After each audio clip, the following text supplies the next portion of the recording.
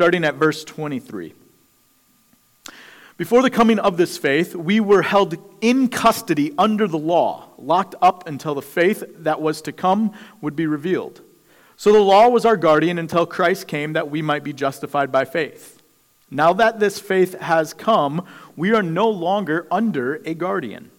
So in Christ Jesus, you are all children of God through faith.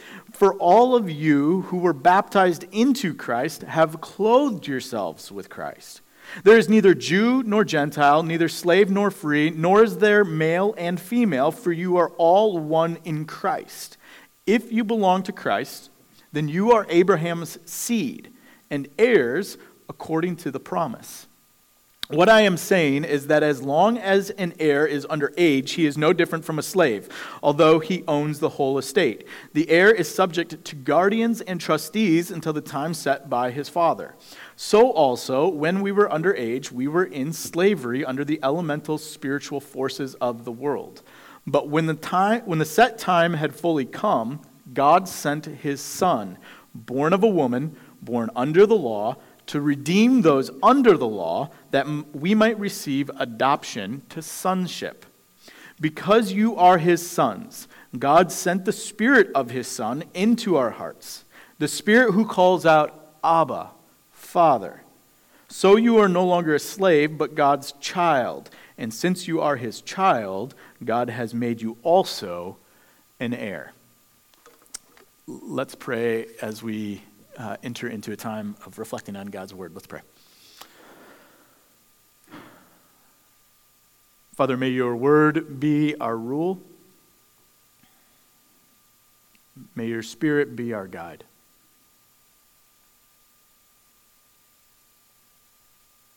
And above everything, we pray that Jesus Christ would be our chief concern. Even so we pray, come, Lord Jesus. Amen.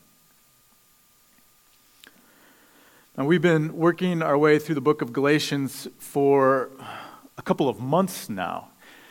And normally I say, like, one of the great things about this is we get to see the themes of the book, and we get to understand from a holistic standpoint what the author is trying to communicate, and we get to look at all the different verses, not just the ones that are easy to preach, and not just the ones that are easy to listen to, but the difficult ones as well.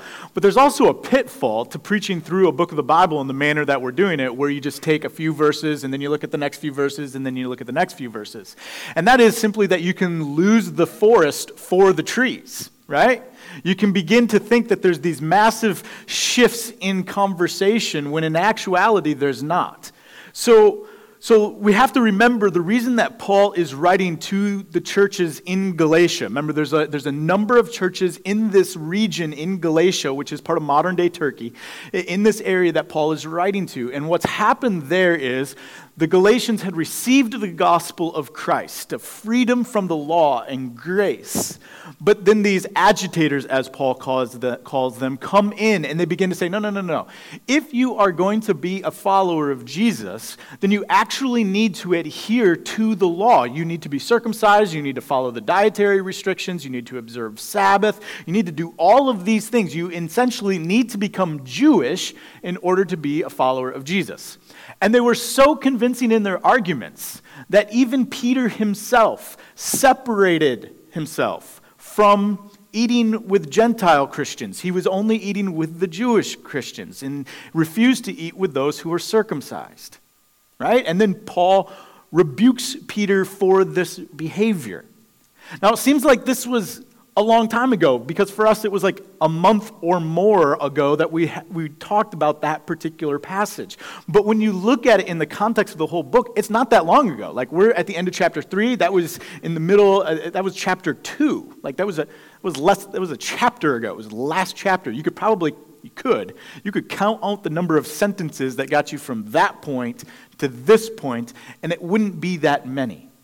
And so we need to remember that particular context, that context of Jewish Christians lording over their Jewishness over the Gentile Christians and calling the Gentile Christians to become circumcised and to become Jewish and to follow the law. We need to remember that because what we're going to talk about this morning connects to that idea. But in order to connect to that idea, we've really got to get through some heavy theology. This morning, especially I'm going to say, the whole thing's not going to be light, but for different reasons, it's going to feel heavy. And the front end of this is going to be like, we're talking varsity theology, okay? So everybody get yourself ready, get a cup of coffee, we're going to go into this, okay? So if you got your Bible still open, let's go back to the text. I want to connect two parts of this particular passage. So start at 23, I'm going to read it at the beginning, and then I'll tell you where to go. So start at verse 23. Before the coming of this faith, we were held in custody under the law, locked up until the faith that was to come would be revealed. So the law was our guardian until Christ came, that we might be justified through faith. Now that this faith has come, we are no longer under a guardian. Jump down to chapter 4, verse 1. What I am saying is that as long as an heir is under age, he is no different from a slave, although he owns the whole estate. The heir is subject to guardians and trustees until the time set by his father. So also when we were under age, we were in slavery under the elemental spiritual forces of the world. But when the set time had fully come, God sent his Son, born of a woman, born under the law, to redeem those under the law, that we might receive adoption to sonship. And because you are his heirs, God sent the Spirit of his Son into our hearts, the Spirit who calls out, Abba, Father. So you are no longer a slave, but God's child. And since you are his child, God has made you also an heir. I hope that you can see how those two parts of this particular passage fit together. And in particular, what connects them is this language of you can either look at it from the language of being an heir or this language of guardians, right? So we have the law is acting as a guardian up in the front half of the passage, and then Paul brings that idea back around at the beginning of chapter 4 to this idea of a child who inherits an estate but has guardians or trustees over top of them. So immediately when I read this section, I thought of a few years back, right after Luke was born, and I remember because he was still in his carrier. We contacted Bob Clemens, he's a lawyer who used to attend here at CCC. We contacted Bob and we're like, hey, we have a child now. I mean, we're full on adulting. We need a will, right? And because if you don't have one, you should get one. It's just good advice. Like, there's my pastoral advice for the day. Get a will. So we go, we're like, hey, we need to get a will. Which seems like it'd be a very straightforward experience, right? The lawyer would draw up some documents. We say, yes, we'd like our children to get all the money we have. Please sign on the dotted line, and we'd be out the door. Oh, no. We get called into a conference room where we're sitting across the table from one of Bob's associates, another lawyer, and he just begins to run through scenario after scenario after. It's like the most sobering experience ever, because here's how the meeting starts out. So when you die, which is just like how you want every meeting to start out. So when you die, what would you like to have happen to your money? Okay, so our child can have the $34 we have left. That's great. They can have all of it. And then it starts going where would you, who gets custody of your children? And then you're like, oh, okay. Who's my favorite relative, right? You start doing this. And then it's just they're like, okay, now we're done, right? And it's like, no. What happens if one of them dies? Does your children stay with them, or do they have to go to someone else? What if they die? Who's your second choice, right? If let's say, they have them, right? But, okay, so they're we're hypothetical here. I don't remember exactly how it's set up. I haven't read my will in a while, but, it's never mind. Anyways, so, they go to Sarah's sister. What if her sister dies? Do they stay with your brother-in-law? That's now a whole nother scenario, right? So you start thinking through all of these different scenarios. And then it's not just what if all these people in your family die? I think about 4 people that day got run over by some bus somewhere. That's how he set up everything. So-and-so goes out, they get run over by, all right. Then it was, okay, think about your estate, right? You got $34. Do they get all of it at age 18? Or do they only get some of it at 18 just in case they all go and they all blow it on magazines that day? Do they get some of it when they turn 25? If so, how much?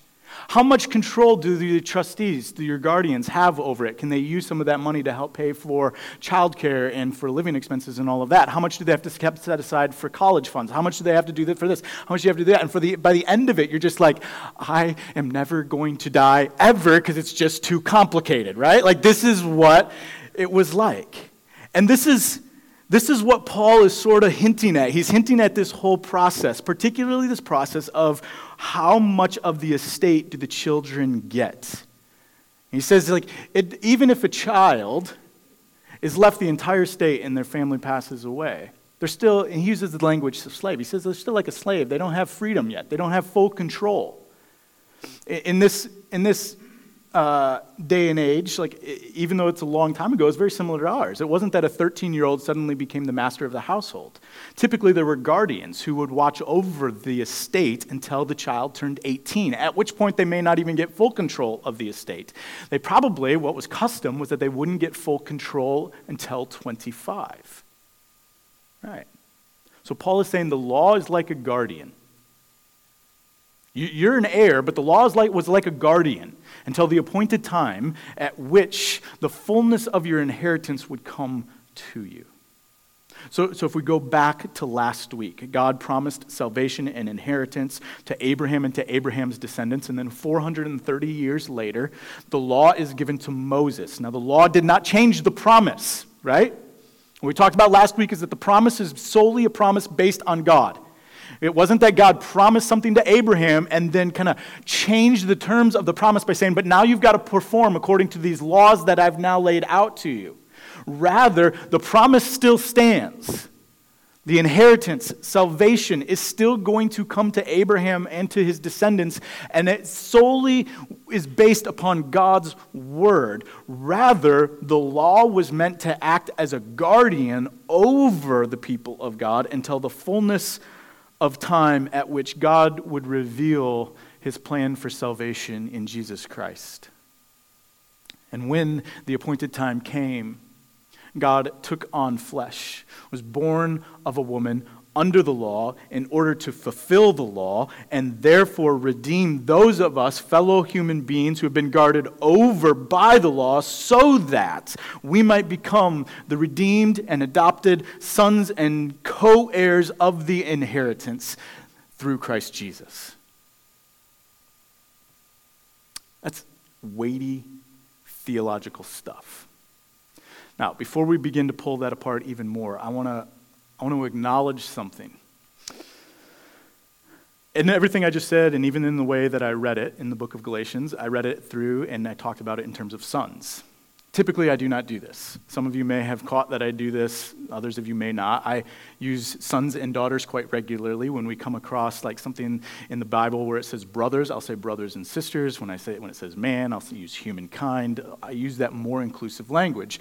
And the reason that I do that is because that's actually the intent of the authors. Right? When the authors are saying mankind, they actually mean humankind, right? They don't, when they say mankind falls into sin, it's not just men, right? Can we be honest about that? I mean, we sin a lot, men, thank you, but it's not just the men who are under sin, right? It's inclusive. There's this way in which that language, and even to today to some degree, is reserved for all of humankind. But I want to hit the thrust of and not exclude anybody. So I want to hit the thrust of the gospel by becoming inclusive. However, in this passage, I used in particular the language of sons because there's something revolutionary happening in this passage that we will miss out on if we jump right to the inclusive language. At the time that Paul was writing the book of Galatians, sons were the heirs. Women typically didn't own property, and they certainly were not heirs to inherit properly. In fact, if a man did not have a son as an heir, oftentimes what would happen is they would adopt a servant, a slave, to become their heir, right? And so when Paul says, we are all sons, he's doing something incredibly revolutionary and something that's incredibly egalitarian. He's saying that we, in Christ, men and women, all of us are sons. In other words, we're all heirs. Those who were previously excluded from the inheritance are now included in the inheritance. We're all sons. This is what's so incredibly revolutionary about what Paul is saying here. He equalizes everything. It's not just a man thing. Men aren't the only heirs. Women are as well. You are an heir to the inheritance of God through Christ. Now, what's also true about the way that inheritances worked in the ancient times is that they would practice something called primogeniture. I think I'm saying that right. It's a really long word. Essentially what it means is that the oldest son got virtually the entire inheritance from the father. The oldest son got the most of it. As an older brother, I see this as a God-ordained practice. I'm in so trouble. Sorry, Justin. So, when Paul says, notice that Paul says, if you belong to Christ, if you got your text, you can open it up. If you belong to Christ, this is chapter 3, verse 29. If you belong to Christ, then you are Abraham's seed and heirs according to the promise. Now, look back at chapter 3, verse 16. There Paul writes, the promises were spoken to Abraham and to his seed. Scripture does not say, and to seeds, meaning many people, but and to your seed, meaning one person who is Christ. So, the beginning of the middle of chapter 3, Paul says, okay, when we talk about seed, we're talking about one person, Christ, but then at the end of chapter 3, he's saying, if you are in Christ, then you are Abraham's seed. Now, is he saying that we are all equal with Jesus? No, obviously not. What he's saying is the promise of God, the inheritance that God promised to Abraham, was spoken to him and to his seed, who is Jesus. And so the promise, the inheritance, belongs to Jesus. And then those of us who have faith in Jesus, those of us who are united to Christ, become seeds of Abraham through the seed who is Christ. Jesus is the firstborn. Jesus is the elder brother. The inheritance is his, but God, in his grace, extends to us the promise and the inheritance that was spoken to Abraham and to his seed, Jesus. And when we have faith in Christ, and when we are baptized in Christ, we clothe ourselves in Christ, becoming like him, imitating him, being close to him, being sheltered by him. And this is what makes us heirs to the inheritance. Now, let's just stop and admit something. This is dense theological language. These are grown-up ideas. These are things that theologians love writing thousands and thousands and thousands of words about. And it's super philosophical, and it kind of exists up in the ether, right? Great. I'm an heir to the inheritance through Jesus Christ, the seed. The promises have been spoken to him. I'm a co-heir with Christ. I clothe myself with Christ. That's great language. And for theological junkies, for people who like to think philosophically about stuff, it's wonderful, and we can maybe even see some of the beauty of it. But for most of it, most of us is just kind of existing up here, and what do we do with that? So what? What does it mean to be in Christ? What does it mean to be clothed with Christ? What does it mean to be co-heirs with Jesus? What does it mean that, okay, Nate, you talked about this radical equality that's happening because we're all sons and heirs. Okay, what does that mean? What does it look like to pull that out of the theological ether and put it down on the ground and make it applicable? So let's try that. Let's try to pull them out of the ether, and let's try to do something with them. We'll just start with a question. If I am clothed in Christ, right? And you just think about what clothes do. Clothes are an identity marker, right? You can tell someone who someone is by the type of clothes they are. You can tell their nationality, their ethnicity. You can tell socioeconomic standing. You can tell a little bit about what they value. You can make all these assumptions. Some of that is you're making assumptions, but you can tell a lot, right? You can tell a lot by what people wear.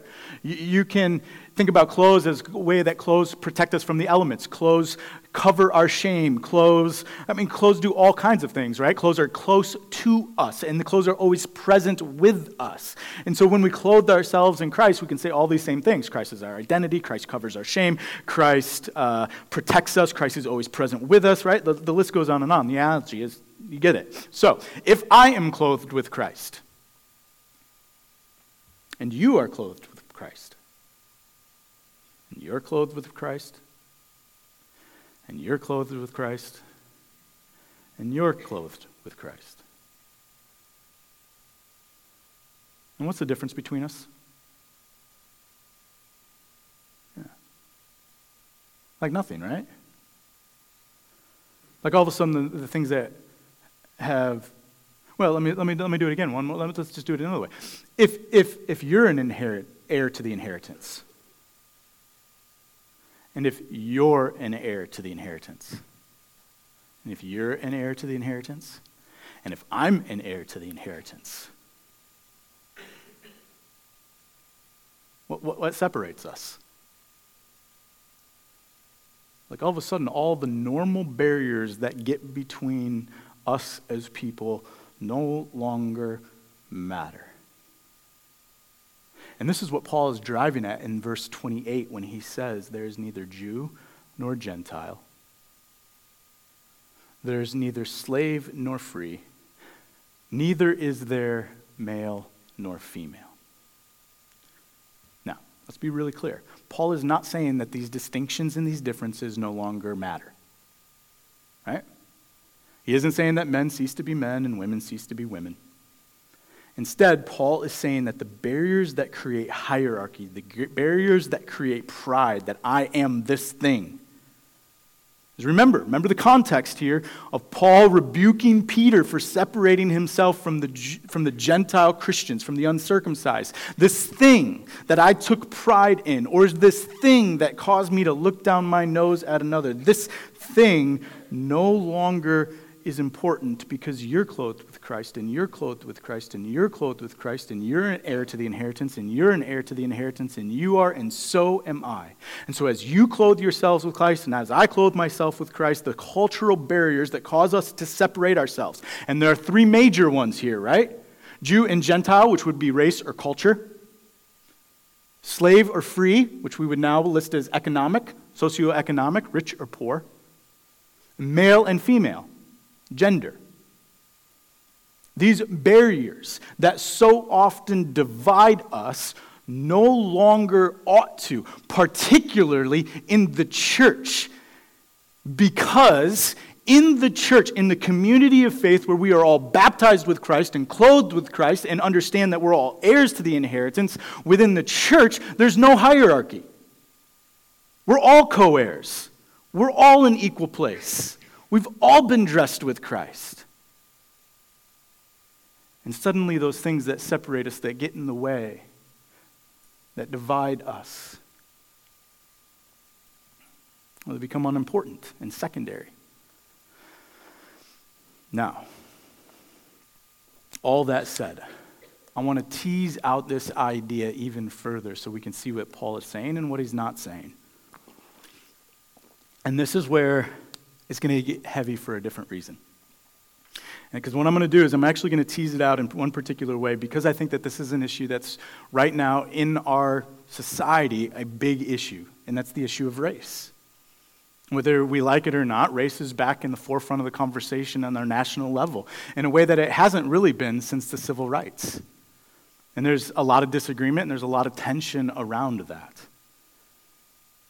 And so what I want to be clear about is when Paul says that there's neither Jew nor Gentile, neither slave nor free, nor is there male or female, what he's not saying is that those things, those distinctions, those differences no longer exist. Again, what he's saying is they no longer ought to make us feel superior, and they no longer ought to be a means by which the body of Christ is divided up.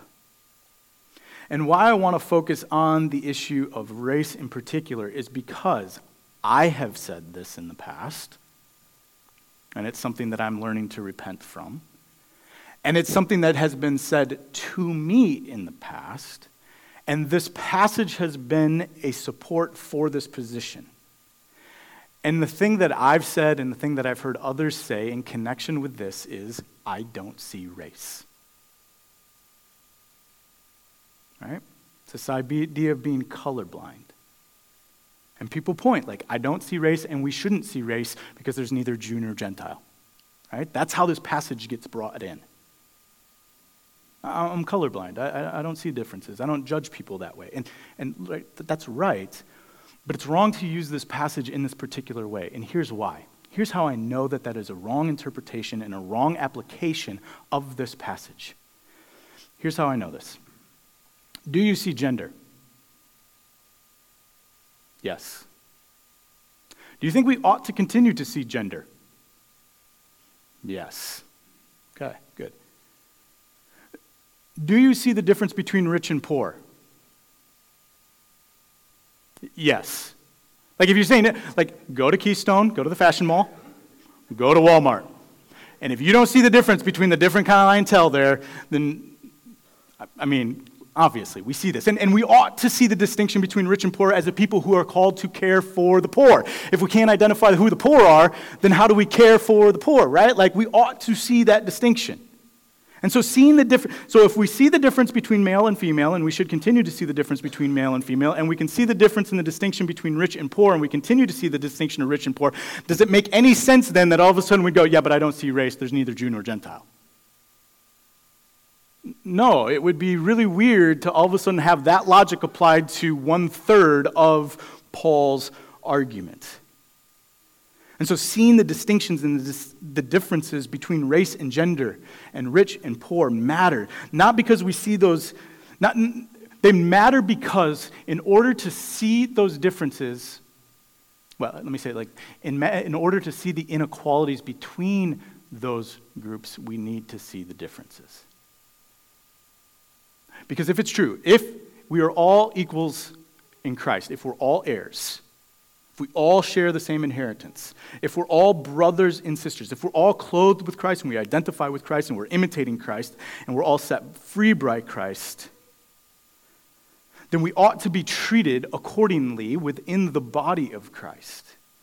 And this spiritual reality that is worked out within the new community that Jesus is gathering together becomes then a light in the world. This is how we are light in the darkness. This is how we become a city on the hill, is when we recognize that there is a difference between how people are treated because of their race or because of their gender or because of their socioeconomic standing. And we say, in here, those don't matter any longer. So yes, I see race. And because I see race, I see injustices that have been perpetuated because of social systems and structures in the world.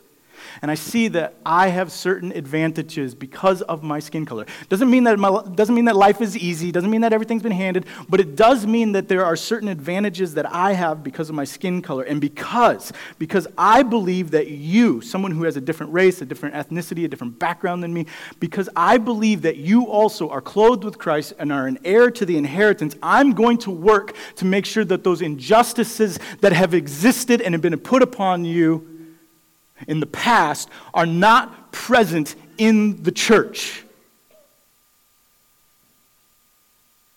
I'm going to work for that. I'm going to work to make sure that those injustices and those prejudices that have been acted about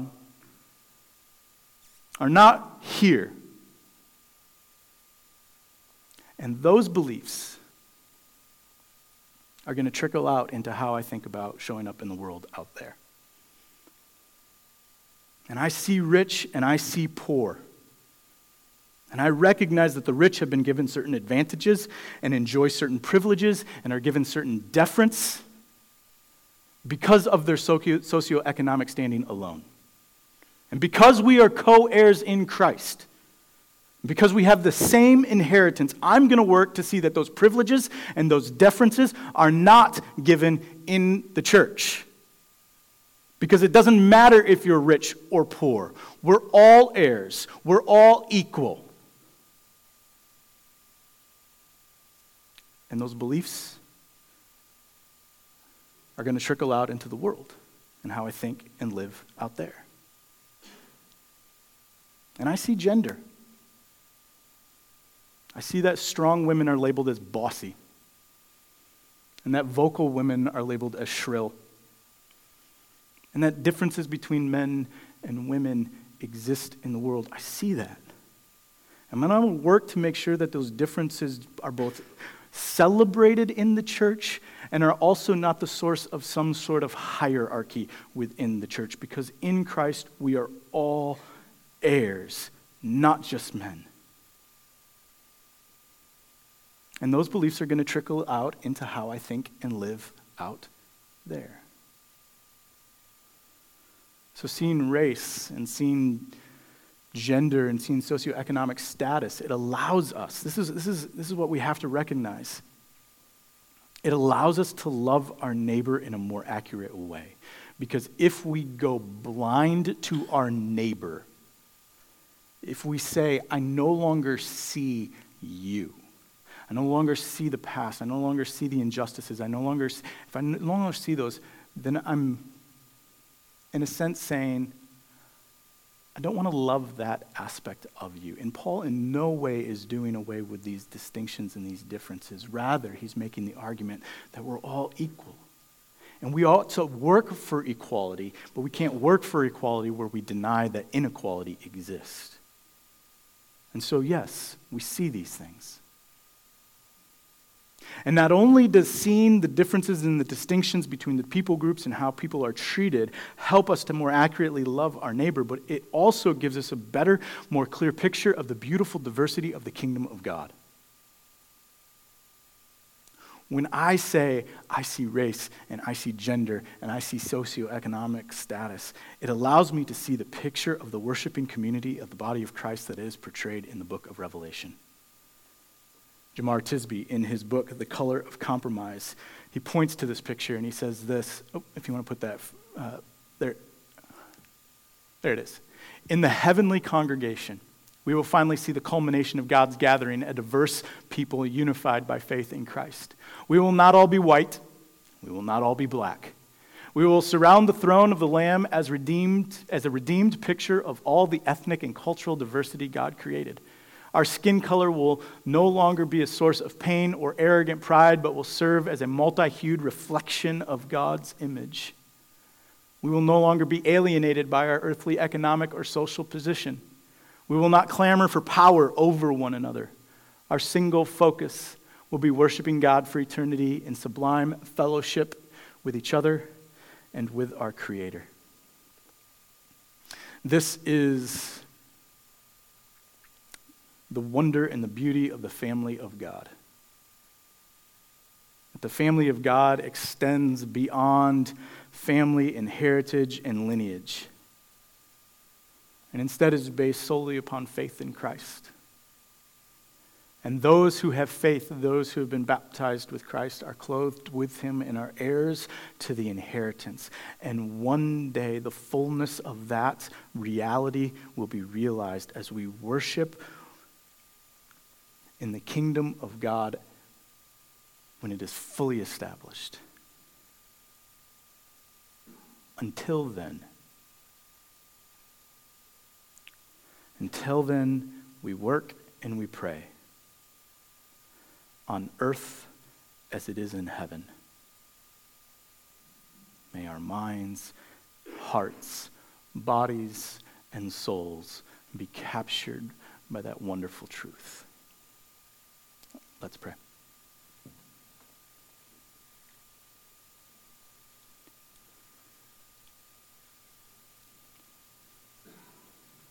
Father, we give you thanks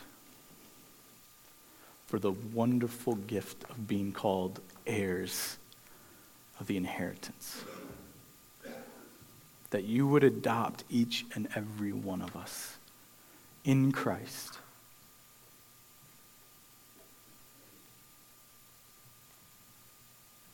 That your signet ring would be placed on our finger and your robe wrapped around our shoulders. Lord, we give you thanks.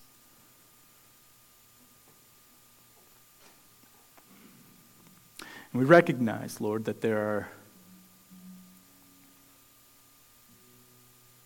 There are places, not just in the world, yes, in the world, but there are also places in our country and in our state and in our city even, where people are not treated equal because of their race, their gender, and whether they're rich or poor. And we recognize that those inequalities exist and are perpetuated by systems, by structures, and by attitudes. We recognize that sometimes it's easier to turn a blind eye to those inequalities and to those injustices because to see them would require significant change in us, in our hearts, but then even just how we think about and perceive of the structuring of our communities. But may we be so captured by the vision that you've given us of your kingdom, where the first are last and the last are first. Where every tribe and every tongue and every nation bow down before Christ. Where all of us are seated at the banquet table. Not some with a special seat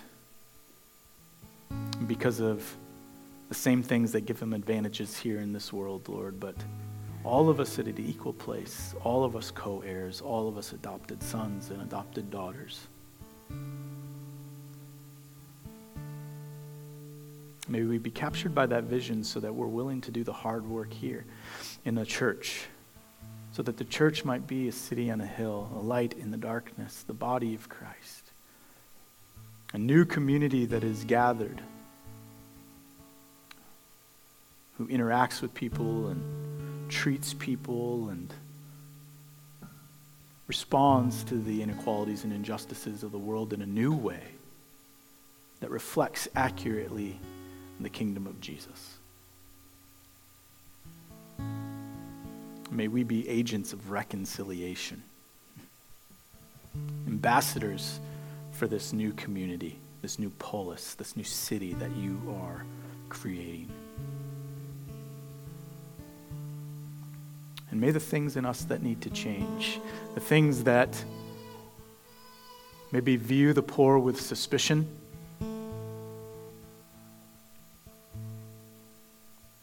or view the other gender with fear,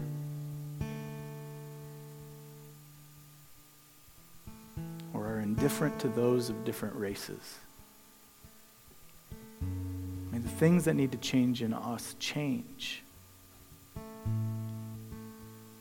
that we might be able to live into the reality that all of us are clothed with Christ. All of us co-heirs. May that work exist in the church, and may it exist out in the world. And by the power of your Holy Spirit, we pray that you would help us. In Christ's name we pray. Amen.